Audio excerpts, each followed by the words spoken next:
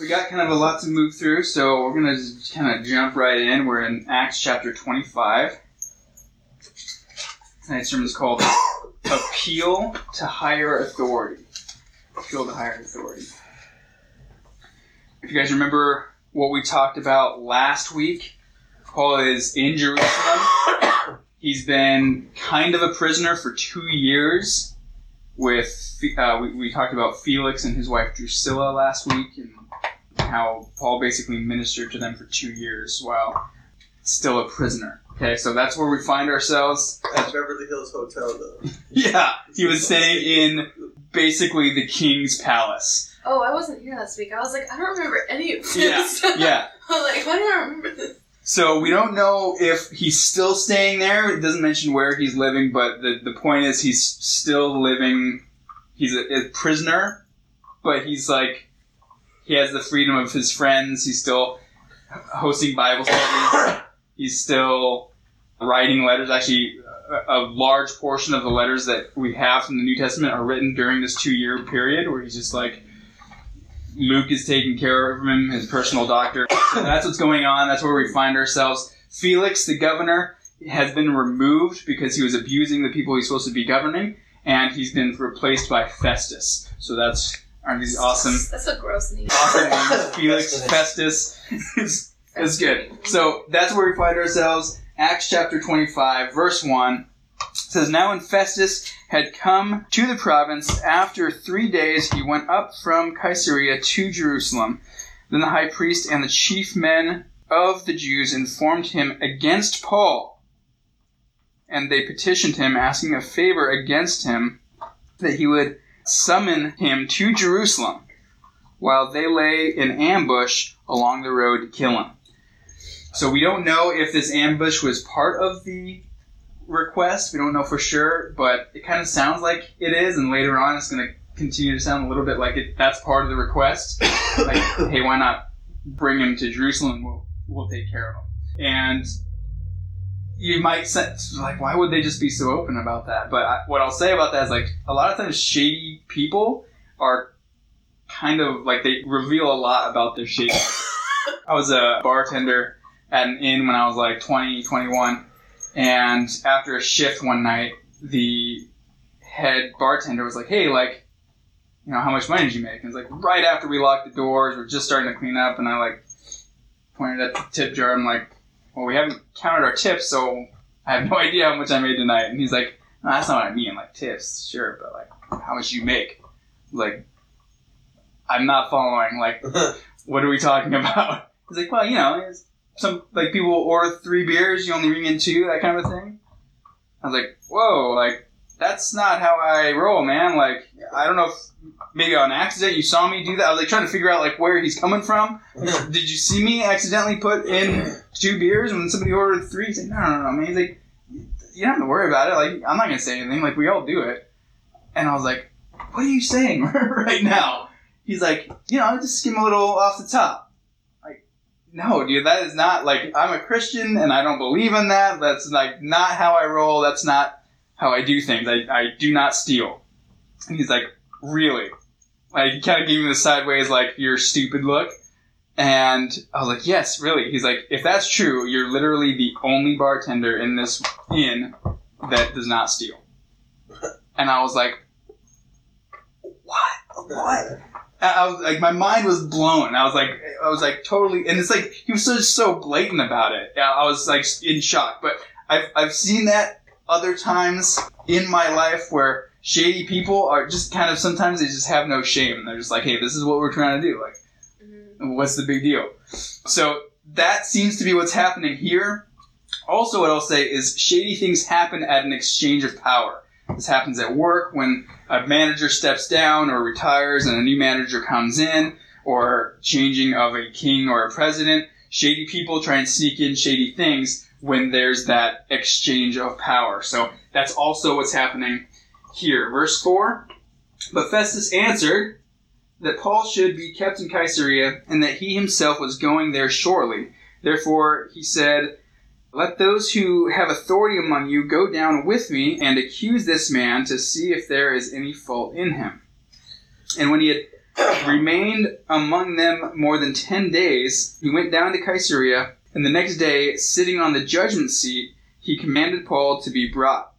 When he had come in, the Jews who had come down from Jerusalem stood about and laid many serious complaints against Paul, which they could not prove. This sounds familiar other times in Paul's ministry, but also just recently, the people came and they did the same. Oh, Paul did this, and Paul's response was, there's no proof for that. In fact, if you actually brought a witness to testify against me, they would say the opposite, because that's simply just not what happened.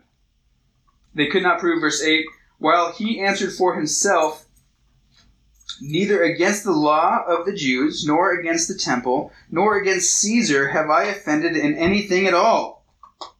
But Festus, wanting to do the Jews a favor, answered Paul and said, are you willing to go up to Jerusalem and there be judged before me concerning these things? One of the reasons shady things happen at this exchange of power a lot of the time is that the new leader is trying to get people to like him. Okay? So he'll okay, you asked me a favor, okay, I'll consider doing that, and if I do that, you're gonna, be loyal to me, right? That's kind of how things happen. But the interesting thing is, why would having Paul's trial in Jerusalem be a favor for the Jews? It's like a killing. Right. That's why it would be a favor, right? Because it's very likely that Paul's going to be found guilty in Jerusalem. Or he knows that they're going to lie in wait and murder him before he gets to the trial. Right? So he knows, that's why I say it seems very obvious, he knows what the favor is. That's why it's a favor. Wanting to do the Jews a favor, he asks Paul this thing. One man's death, one man's sacrifice, right, is what Festus is thinking, is loyalty from a very prominent city that he is now governing. It's like, this could be good for me. This one guy, he's an old guy at this point.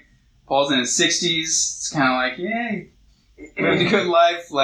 Maybe this is a thing that I'm going to do. But he asks it as a question, which is interesting. He asks Paul, are you willing to go to Jerusalem and have this trial? Sometimes when we want to do a bad thing, but we don't want to feel like a bad person, we sort of frame it as a question. And that's what Festus is doing. Maybe we could do this. And that way, when people are like, oh, wait, what do you mean? Are you saying this? No, I wasn't saying that. I was just asking a question, And it's it's a way to do shady stuff. It's a way to do wicked stuff and make it seem like you weren't actually doing that wicked thing, right? You weren't actually doing that bad. Oh, it was my idea. You're the one that's saying it. It's no, that is definitely what Festus is doing. He's trying to feel like he's not a bad person, but he's trying to do a wicked thing here. And we do the same thing, right? Sometimes we don't want to feel like a bad person, and sometimes we even lie to ourselves, I'm doing this because of this other reason. It's but God actually knows not only your thoughts and what's going on inside your heart, but He knows the reason of your thoughts. Sometimes we don't even know the reason of our thoughts, but God does. Sometimes you're I'm going to do this, and you kind of find yourself well, why am I doing this? And you don't even know what you're doing or why you're doing it. It's how did I get this far down this path of researching this thing I shouldn't be researching, or looking at this thing online that I shouldn't be looking at, and you're making excuses and you're lying to yourself and you don't even realize it. God knows why you're doing all those things. So we need to be honest with ourselves and step back and say, all right, God, I want to have even every thought in submission to you, right? I need to be honest with myself. I need to be honest with you. And as I'm going down these paths, not try and be sneaky, right? Be covert, but be overt with yourself and be overt with God as well. So Festus is trying to be sneaky here. He is trying to be, as we've been calling it, covert. He's conniving. He's doing this sneaky thing to try and basically get Paul killed. And covert people, they tend to think that they're smarter than everybody else. Covert people, they do these sneaky things, might seem like very little or not anything when they're doing it, but it is a sneaky thing to benefit themselves, and that's always the focus. Verse 10. So Paul said, I stand at Caesar's judgment seat, where I ought to be judged.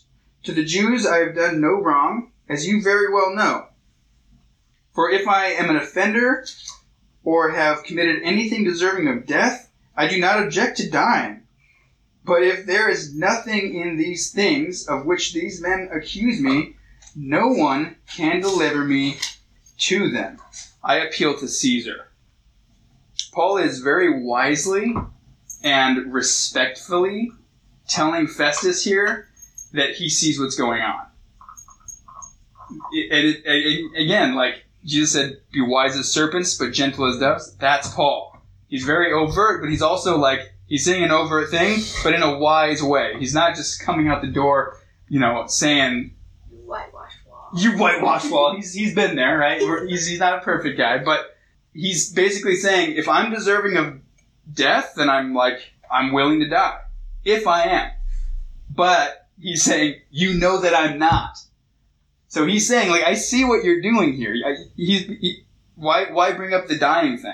Festus doesn't say anything about, hey, you're going to die. He just says, hey, do you want to go to Jerusalem?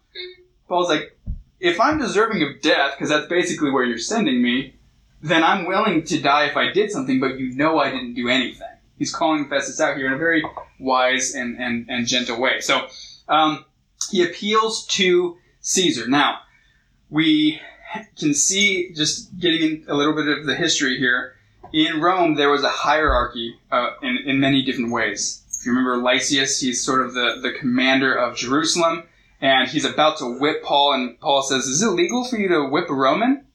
And Lysias goes, I'm a Roman, and I got that by paying a lot of money. Meaning, he was a slave, and he paid his own freedom cost. His owner let him pay to become free. Okay? But Paul says, his response is, I was born a Roman.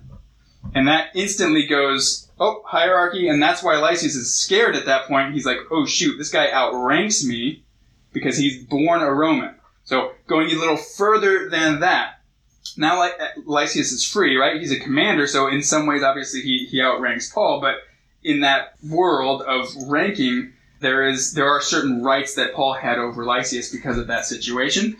But Lysias was like the commander, right? That would be like local government. That'd be like Los Angeles. You go to court, you're in LA County court, you had a ticket or whatever. Something went wrong. But if you're getting mistreated there, or if it's not going well, you can appeal as a citizen. We can appeal to California Supreme Court. We can appeal to a higher authority. This isn't working. Here's my rights. I'm going to appeal to the California Supreme Court. Okay, so that's basically what's happened here. Felix is the governor. That would be like that regional government. So that'd be like the Supreme Court of California. Now, what Paul has just done is he's in that local Supreme Court. He's just gone to what we would say the United States Supreme Court. That's Caesar. He's the supreme government. He's the one. That'd be like us saying, I appeal to the United States Supreme Court. I'm taking it all the way to the top. And that's what Paul just did. And he has rights to do that because he's a citizen. And what he's doing is he's legally objecting in court, and he's appealing to their Supreme Court. And sometimes we can kind of get what C.S. Lewis calls chronological snobbery. Like, oh, they were like way back then. They're so primitive. And it's like, it's the Wild West. What's going on over there? But it's very, very organized. Like, a lot of the stuff that we have in our government comes from the Roman government. We took a lot of the ideas. We took a lot of the things that we have implemented into our government. It started in Rome. And we see that here. It's not like they're like this primitive race and they can't figure life out. We're not so different from them is kind of what I'm trying to say. Also, like, it's important for us, like, knowing the laws of the land and how to sort of conduct yourself and navigate the legal system. Like, that can be a very wise and godly thing, actually, in certain situations. Maybe Paul didn't know about this appealing to Caesar. Maybe he learned it along the way within these 2 years. We don't know. Maybe he knew the whole time and he's kind of saving it for that moment. But this trial is not going well. He is being mistreated, and he has a leg to stand on to appeal to that higher authority. Okay? But let's turn this back on ourselves, right? Like, it's good for us to know the laws of the land, conduct ourselves legally in certain situations. And I'm not saying that we should, get too distracted with politics, but it's good to know what's going on in politics. It's good to have an idea of your surroundings and be involved in a godly way. So what I'm saying here is like, yeah, know a little bit about our laws. When there's something to vote about, like, it's godly, it's good to vote your conscience. Too many Christians today say, oh, we live in California, our voice doesn't matter, I'm just not going to vote. Or they put it even more like, well, God's in control and nothing I do matters, so I'm just not going to vote. And it's like these situations like, well, maybe God wants you to sway something a different way by voting in a godly manner. We are, first and foremost, we're Christians, right? We live kingdom down. God's kingdom down. We don't live culture up. And I've heard people say like, oh, when I step into the voting booth, I take my Christian hat off, put my American hat on. It's like, that's not how it works. God wants us to vote in a godly way and vote our conscience. And so what I'm trying to encourage you guys to do is, yeah, know what's going on and get out there and vote when it's time to do so. And also, like, know the laws of the land, know what you should be involved in. Don't get too distracted by it and wrapped up into it, but there is a time and a place to know what's going on and vote. Verse 12, getting back to our story, says, Then Festus, when he had conferred with the council, so he's kind of like, what is this? He's like appealing to Caesar. What does this look like? What's our policy? Like, maybe we can just kill him and it'll be easier, right? Since that's what he's trying to do anyway. When Festus conferred with the council, they answered, You have appealed to Caesar, Caesar you shall go. This is a legal proceeding. There is paperwork. There are witnesses. There is records of what's going on in court. He has a case because he's not being treated properly, and it's all on record. Okay? Again, we can kind of put ourselves above this and like, oh, it's just like a couple of guys in a room. No, this is court, and there are records of it. He confers with them like, can we do this? Should we do this? And they're like, yeah, he totally has a case. We're sending him to Caesar. So they plan to send him. Verse 13. And after some days, King Agrippa and Bernice came to Caesarea to greet Festus. So, who are Agrippa and Bernice? Any thoughts? Ideas? Bernice sounds like the name of a very beautiful woman. She was historically quite beautiful. There we go. This from last week? It's related to last week. So it's like one where he's like with his sister or his wife's sister or something. Or I think that makes sense. You're close. Okay, so who are we talking about here? This is actually Herod Agrippa II. And Bernice is not his wife, but his sister. Now, oh, that's worse than what I was saying. This is, there's a rumor historically that they were a little more than brother and sister, if you know what I'm saying. A little incestuous relationship going on. Many historians reject it, but it's also, even Josephus, who is a good friend of this Agrippa, he repeats it. And he doesn't say this is actually happened, but he says, hey, this was a rumor. And so nobody really knows what was going on there, and they did a lot to try and make it seem like it. She even marries a guy almost seemingly with the sole purpose of like, see, I'm not having a relationship with my brother. So it's like, there's some weird stuff going on there. To your question, Anthony, it is related to last week because Agrippa and Bernice are Drusilla's. We learned about Drusilla last week. They're siblings. So their father is Agrippa the First from Acts chapter 12, where he's praised as a god, he's loving it, and then an angel strikes him, and then he's eaten by worms, the Bible says. Right? He's stricken and he dies shortly after because he is glorifying himself above God. Super interesting family. I talked about this a little bit last week. This is the type of family that movies are made about. These people, Bernice and Agrippa, their great-grandfather was Herod the Great. This is who murdered all those babies when Jesus was born, right? He brings in the wise men, he says, tell me the thing, and then he has all those babies murdered. They are Herod Agrippa, who we're talking about here, the second. He is king of Judea at this time, or at least parts of Judea, not fully. And Bernice is queen of other parts. Wait, so, Did you say Bernice and Agrippa are the siblings of Drusilla? Yes. So are they Jews then? Because it says Drusilla is a Jewess. They are Jews.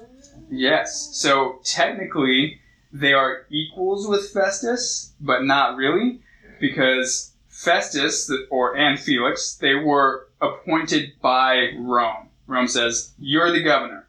The Herods are what they call client kings and queens. Okay, so they were in power. This is the royal family. They were in power before Rome took over, and what Rome would do is say, cool, royal family, you can stick around because people like you, and they'll hate us if we just kill you. So stick around, but you have to pledge allegiance to us to stick around.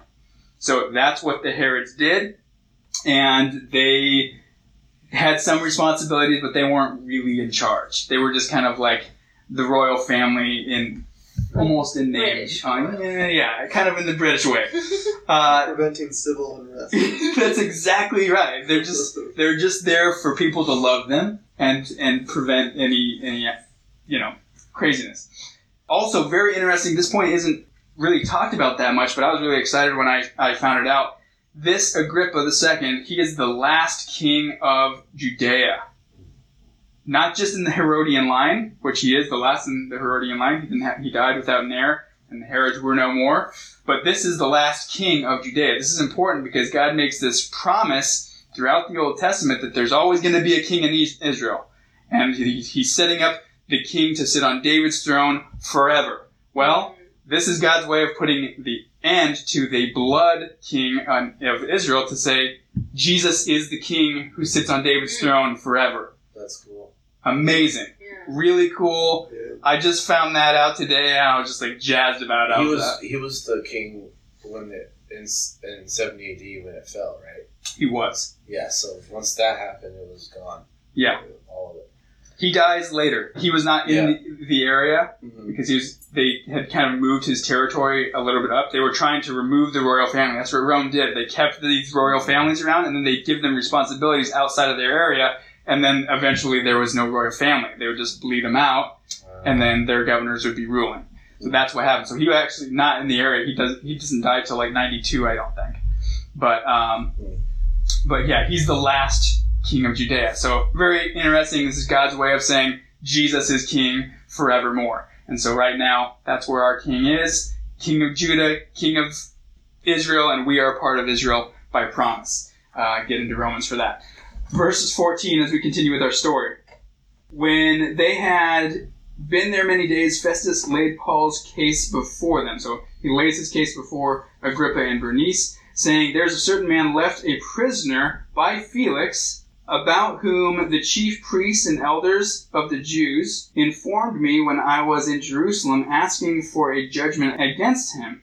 To them I answered, it is not the custom of the Romans to deliver any man to destruction before the accused meets the accusers face to face. It sounds like our rule, the right to face your accusers, right? Again, we're getting some stuff from the Romans here. And has the opportunity to answer for himself concerning the charge against him. Festus is going to bend the truth a little bit here. This is the sin of omission. It's true that he knew Paul was innocent, right? And he was not going to let this happen right away, but as we saw, eventually he was going to do them this favor. So he was ready to send Paul to his destruction and to his death. So he's leaving some of the truth out, which is a lie. It's still a lie even if you're not saying the truth. That's, as I said, the sin of omission. He's going to make himself sound like a real stand-up guy as we continue on here in verse 17. It says, therefore, when they had come together without any delay the next day, I sat on the judgment seat and commanded the man to be brought in. When the accusers stood up, they brought no accusation against him of such things as I supposed. See, I knew the whole time that this is how it was going down, but had some questions against him about their own religion and about a certain Jesus who had died, whom Paul affirmed to be alive. And because I was uncertain of such questions, I asked whether he was willing to go to Jerusalem and there be judged concerning these matters. But when Paul appealed to be reserved for the decision of Augustus, I commended him to be kept till I could send him to Caesar. This word Augustus here is used sort of like the throne or His Highness. Caesar Augustus is obviously long dead, but his name lived on in this way, where they would say Augustus meaning the throne or His Highness, His Royal Highness. That's sort of how Festus is using that here. Verse 22. Then Agrippa said to Festus, I also would like to hear the man myself. Tomorrow, he said, you shall hear him. So now Agrippa, he was not alive when Jesus lived and died and rose from the dead and then ascended into heaven. He wasn't alive during that, but he is Jewish.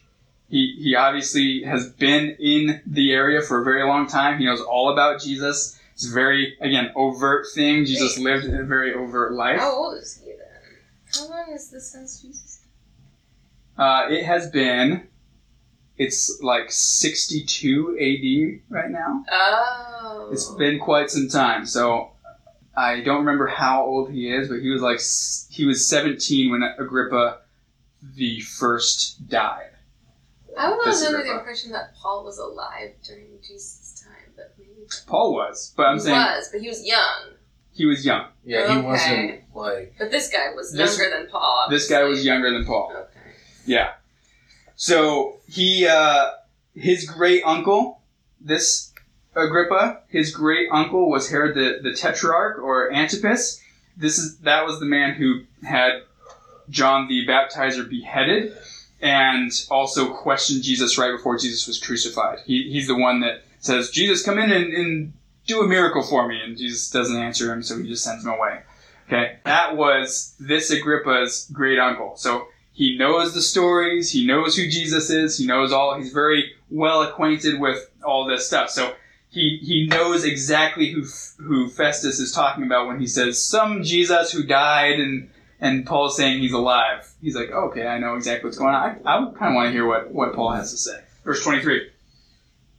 So the next day, when Agrippa and Bernice had come with great pomp, right, or great pageantry, it might say in some of your Bibles, they're making a big deal of themselves and loving every minute of it, and had entered the auditorium with the commanders and the prominent men of the city, Festus commanded Paul to be brought in.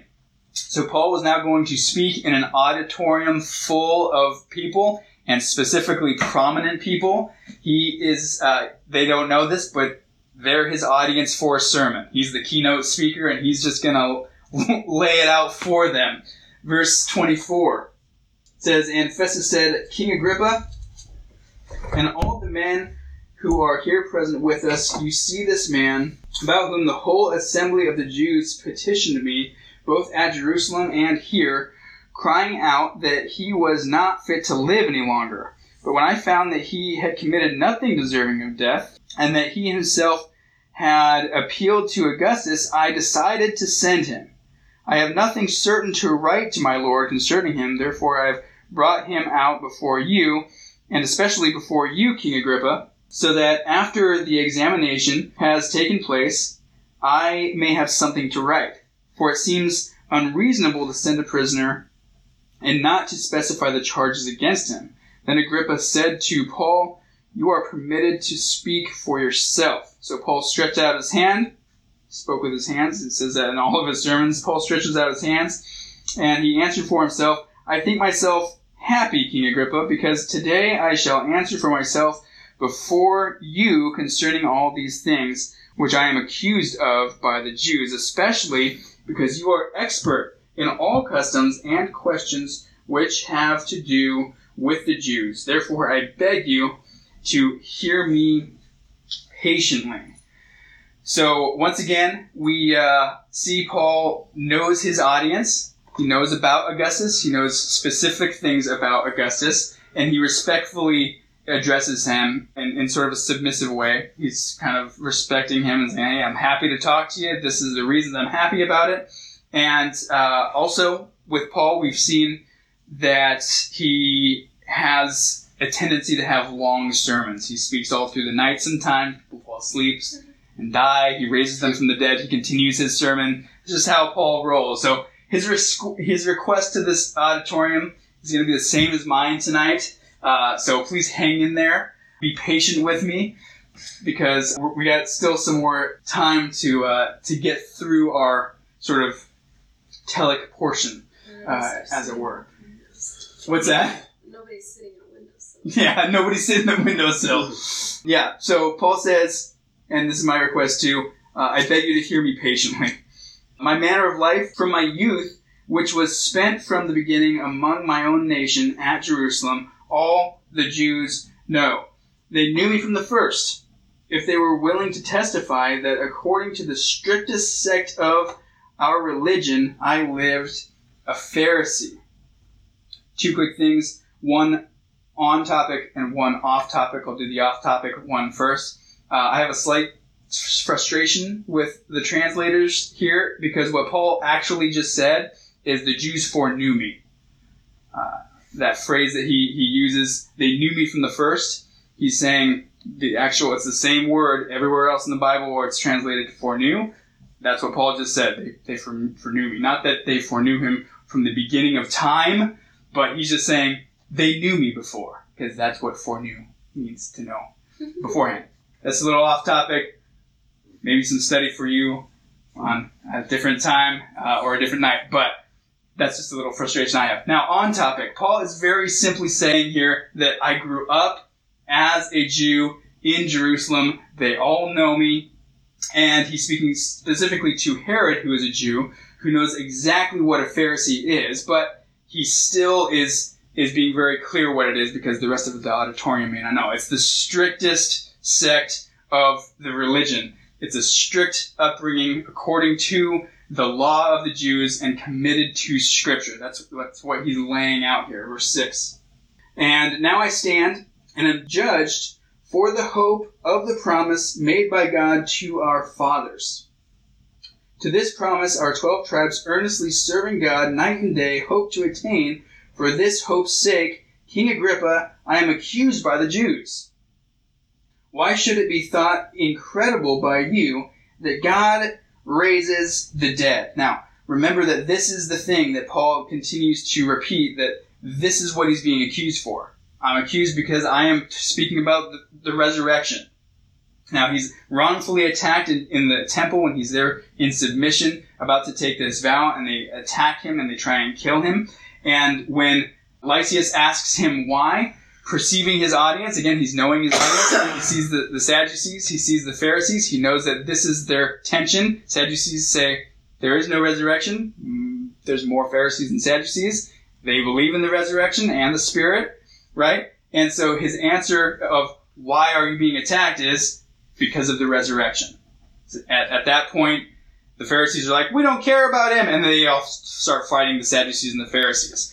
So he is speaking again, this is why I'm being persecuted, because I said this one thing, right? There was a riot, and they're trying to blame that riot on Paul, because riots are very frowned upon in Rome, punishable by death. Don't start riots. Don't incite riots. Don't be that guy. And so Paul is saying, they attacked me, they started the riot, and then I said one thing, and then another riot breaks out. Because I was talking about the resurrection, specifically the resurrection of Jesus. Verse 9. Indeed, I myself thought I must do many things contrary to the name of Jesus of Nazareth. This I also did in Jerusalem, and many of the saints I shut up in prison, having received authority from the chief priests. And when they were put to death, I cast my vote against them, and I punished them often in every synagogue, and compelled them to blasphemy. And being exceedingly enraged against them, I persecuted them, even in foreign cities. Paul he's basically saying, I know what's going on here. He is being accused of blasphemy. They said he started the riot, and he's blaspheming the temple, and he's blaspheming God, and he's blaspheming the high priest, and he's guilty of blasphemy. That's like their main thing that they keep trying to pin on him. And what he is saying in sort of a roundabout way is, I know how this works. Like, they're doing what I used to do. I used to compel people to blaspheme. If you remember, they were trying to provoke him to say or do something. that they could see. See? Blasphemy. That's what he's doing. That whitewash wall comment that he makes to the high priest. They're trying to see how rude he is and how he's blaspheming the high priest. So they're trying to put that on him. He's like, I've been there. I was them. They all know me. I did this with them, with the high priest specifically, and now they're doing it to me. Verse 12. While thus occupied, right, while I was persecuting Christians, as I journeyed to Damascus with authority and commission from the chief priests, at midday, O king, along the road I saw a light from heaven, brighter than the sun, right? It's brighter than the sun at noon, shining around me and those who journeyed with me. And when all had fallen to the ground, I heard a voice speaking to me, saying in the Hebrew language, Saul, Saul, why are you persecuting me? It is hard for you to kick against the goads. So I said, who are you, Lord? And he said, I am Jesus, whom you are persecuting.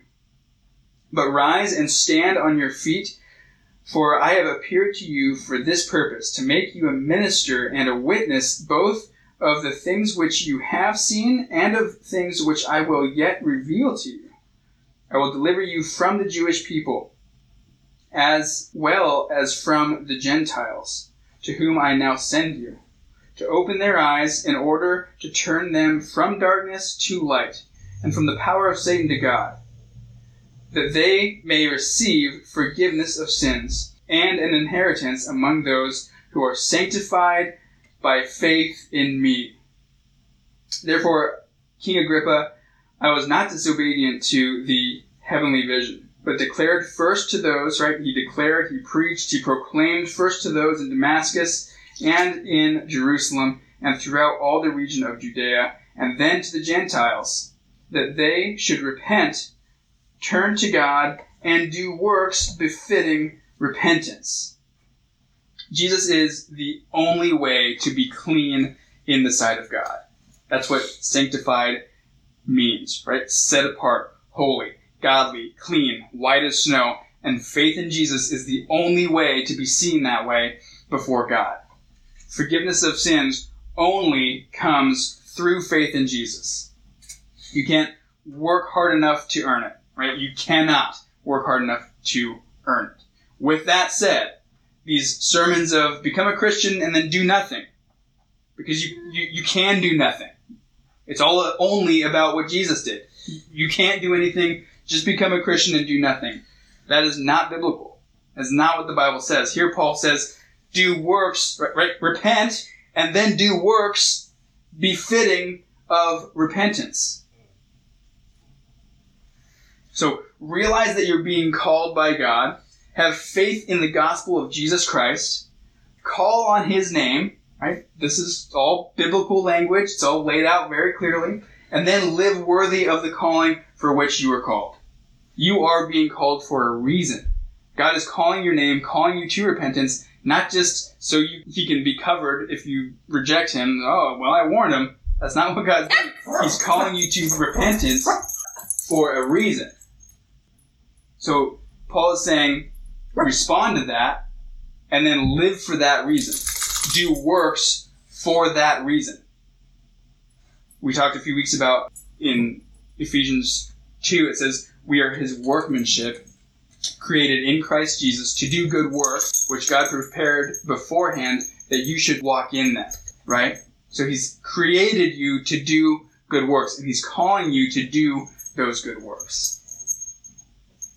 So repent, and then do those good works. Verse 21. For these reasons, the Jews seized me in the temple and tried to kill me. They're the ones who started the riot merely because I was giving them good news. That they could be saved. That I was calling them to repentance. That was told, God himself told me to do this thing. And that's why they're attacking me. Verse 22, therefore, having obtained help from God, to this day I stand. Paul is here attributing his protection, which we've seen throughout his ministry and even leading up to this, right? All that protection, he's attributing it to God. Because he knows if there's still breath in my lungs, then God still has work for me to do.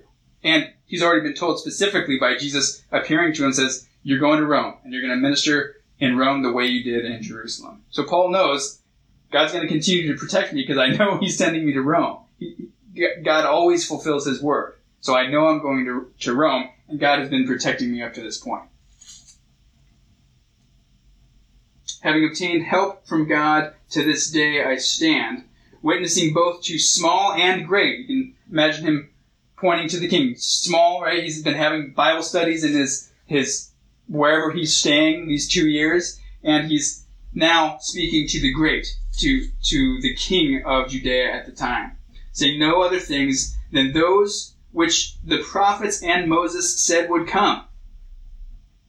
That the Christ would suffer, that he would be the first to rise from the dead, and would proclaim light to the Jewish people and to the Gentiles.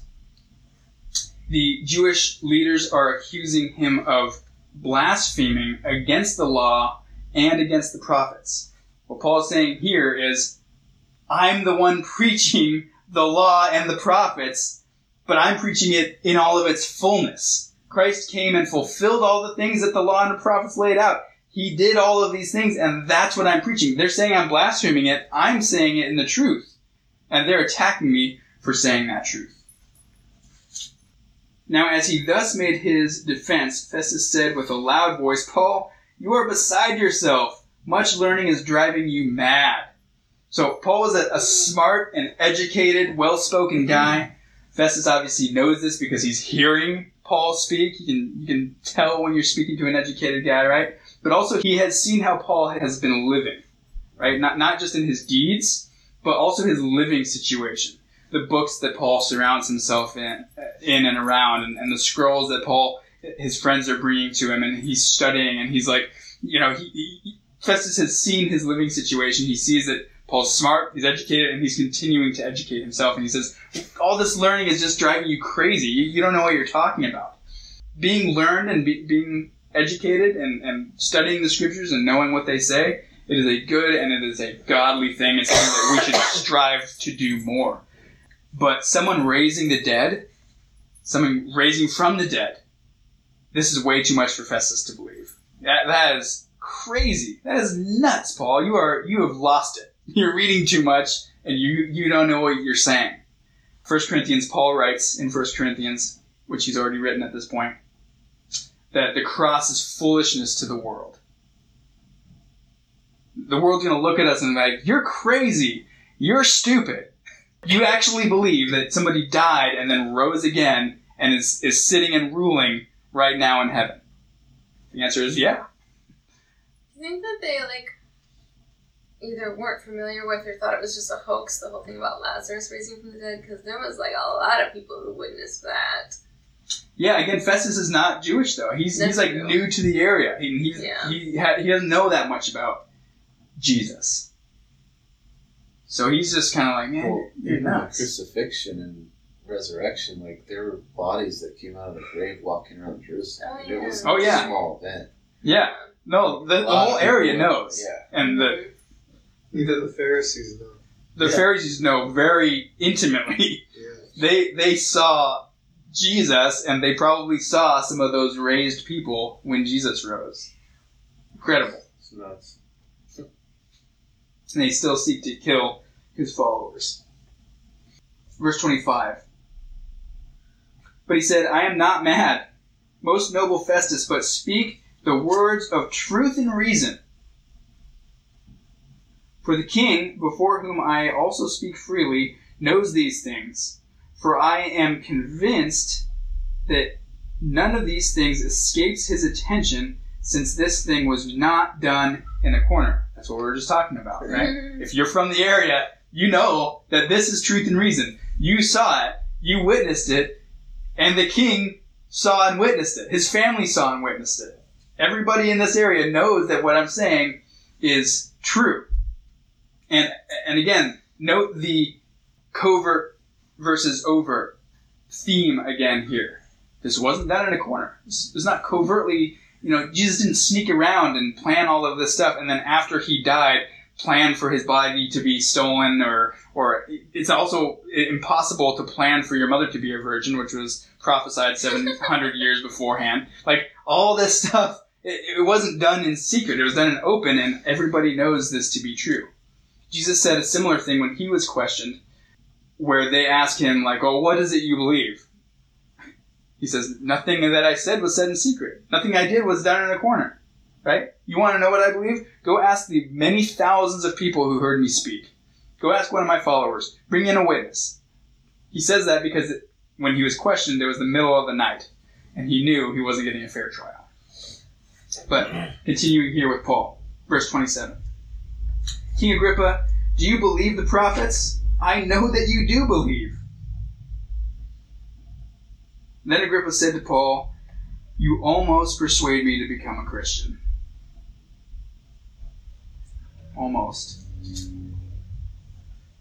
And Paul said, I would to God that not only you, but also all who hear me today might become both almost and altogether such as I am, except for these chains.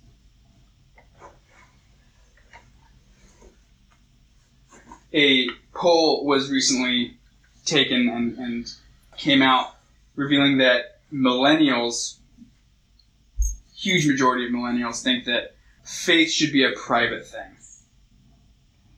They actually think that it's immoral to share what you believe with somebody who believes something opposite. Immoral? Man, that makes me angry. Here, Paul is being very overt with his faith. He's putting it out there to a whole auditorium and says, yeah. Agrippa says, Paul, are you trying to convert me? And Paul very simply says, yes, that's exactly what I'm trying to do. And not just you, but this whole auditorium. You are all welcome to repent and then live according to that repentance. I wish that all of you would believe. Right?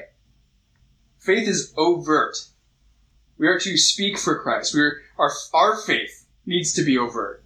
Do people know you're a Christian? Do they know what you believe? Do you let them say things they shouldn't? We need to be overt with what we believe, and be overt, meaning stand up and say something when it's time to stand up and say something. Doesn't happen in the corner. It does not happen in a corner. That's right. It happens out in the open. So stand up, say something. Yeah, this is good. It's good stuff. Verse 29. And Paul said, I would to God that not only you, but also all who hear me today might become both almost and altogether such as I am, except for these chains.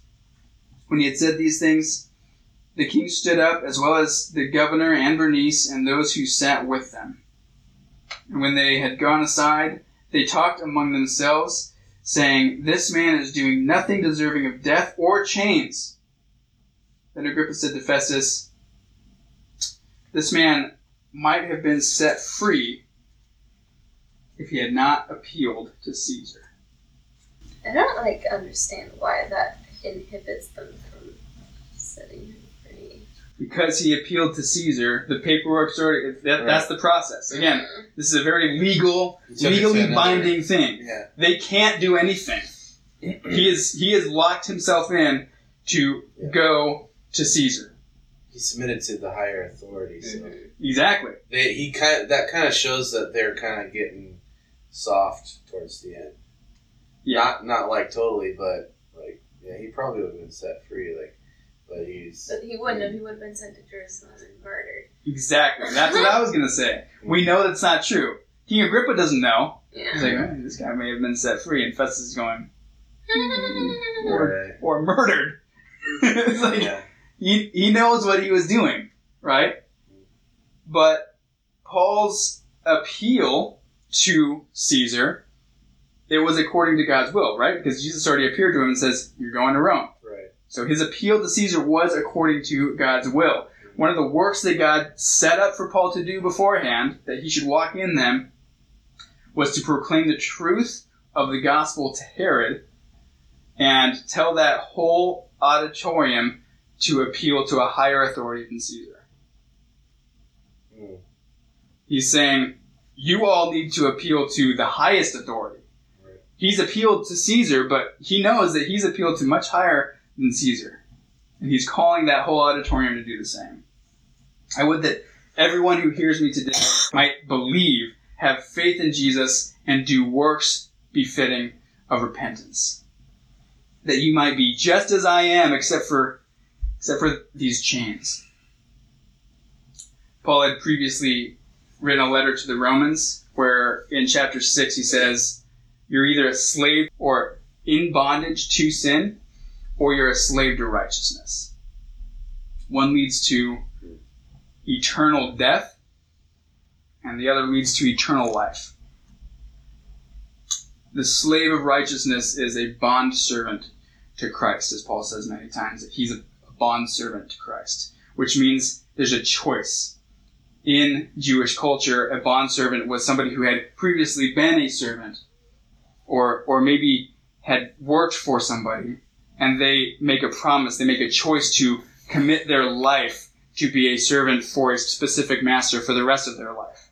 And it was a bonding thing. You're again bound by the law to be this person's servant for the rest of your life. And they would do that because it was a good job. They were a good master. They were well taken care of. And like, man, this is going to be better for me than the unknown. I don't know what else is out there. So they would become a bondservant to somebody. And Jesus, or Paul calls himself a bondservant to Jesus Christ. And that is the being a slave to righteousness. Walking in the works that you were created in Christ Jesus to do. And walking in the Spirit, as Paul also says in Romans. Right? So, walk in those things. Walk in righteousness. Do those works befitting of repentance. Repent, right? Come clean to God. Be honest with Him.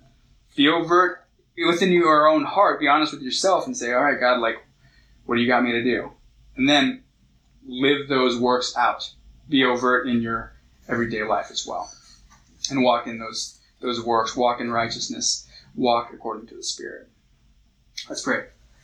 Dear God, I just want to thank you for creating us for good works, which God has set up for us to do. God, and I pray that we will see those things, that we will not back down from them, that we will choose to be overt people and step up to the plate when you call us to, God. Help us not be so consumed with our own lives that we don't see those promptings, Father. I pray that you will empower us with your Holy Spirit to fulfill the calling that you have on our lives, God. And I thank you so much for that calling. You've called us not only out of our sin and into righteousness, but also into a specific calling for our lives, God. And I pray that you will give us the courage to walk into that calling the way Paul did, not caring what it meant for his specific life, but caring more for furthering your kingdom than for our own gain. God, so we love you, we praise you. I thank you so much for your word and for this time together that we get to dive in and learn from it, God. Pray that you bless the rest of this evening and help us to be glorifying to you. In Jesus' name, amen. Thanks for hanging in there, guys. I know it's a longer one. It was good. It was enough. No, you need to have that whole thing. Yeah. It's a good story. It's like, oh, sorry, cut halfway through Paul's little sermon. Acts is like that, though. There's, like, the chapters don't line up with concepts at all. No. Yeah. And it's funny, similarly to the Gospels, right? It's kind of like stuff happens really quick. This happened and this happened. Sermon on the Mount. Yeah. Yeah. But also, specifically, though, what I was going to say is the end of Jesus' life, everything slows down, and there's a lot more detail, and all of a sudden you're seeing, like, almost like hour-to-hour, minute-to-minute stuff. It's like, and this happened, and it's like a lot more detail. We see that in Acts as well, where some of his travel was like, then he went here, then he went here, then he went here. And it's like, holy cow, he just took an 8-hour plane ride on foot. Like, literally, that's how far he was, right? And so it just zooms through it and zooms back, and then it gets to Jerusalem and it's like super slows down, and we get a close look of sort of the last few years of Paul's life. So that's a similarity to the Gospels also, where it's like a ton happens really fast, and then at the end it's like, all right, slow down. Here's how it all ended. So crazy that we only have 2 chapters left in Acts. Yeah, that is crazy. This was, I think, sermon number 34. Is it really that much? Yeah. Well, Acts is a big book. It's a big one. Yeah. I think it's Revelation. Is Acts the biggest one? In So- the New Testament? Oh, wait, I'm forgetting with the Gospels, though. No, Those are Luke- pretty big. Luke and Acts, those 2 combined, that's the majority of the New Testament. So it is one of the biggest books Yeah. in the New Testament. Yeah.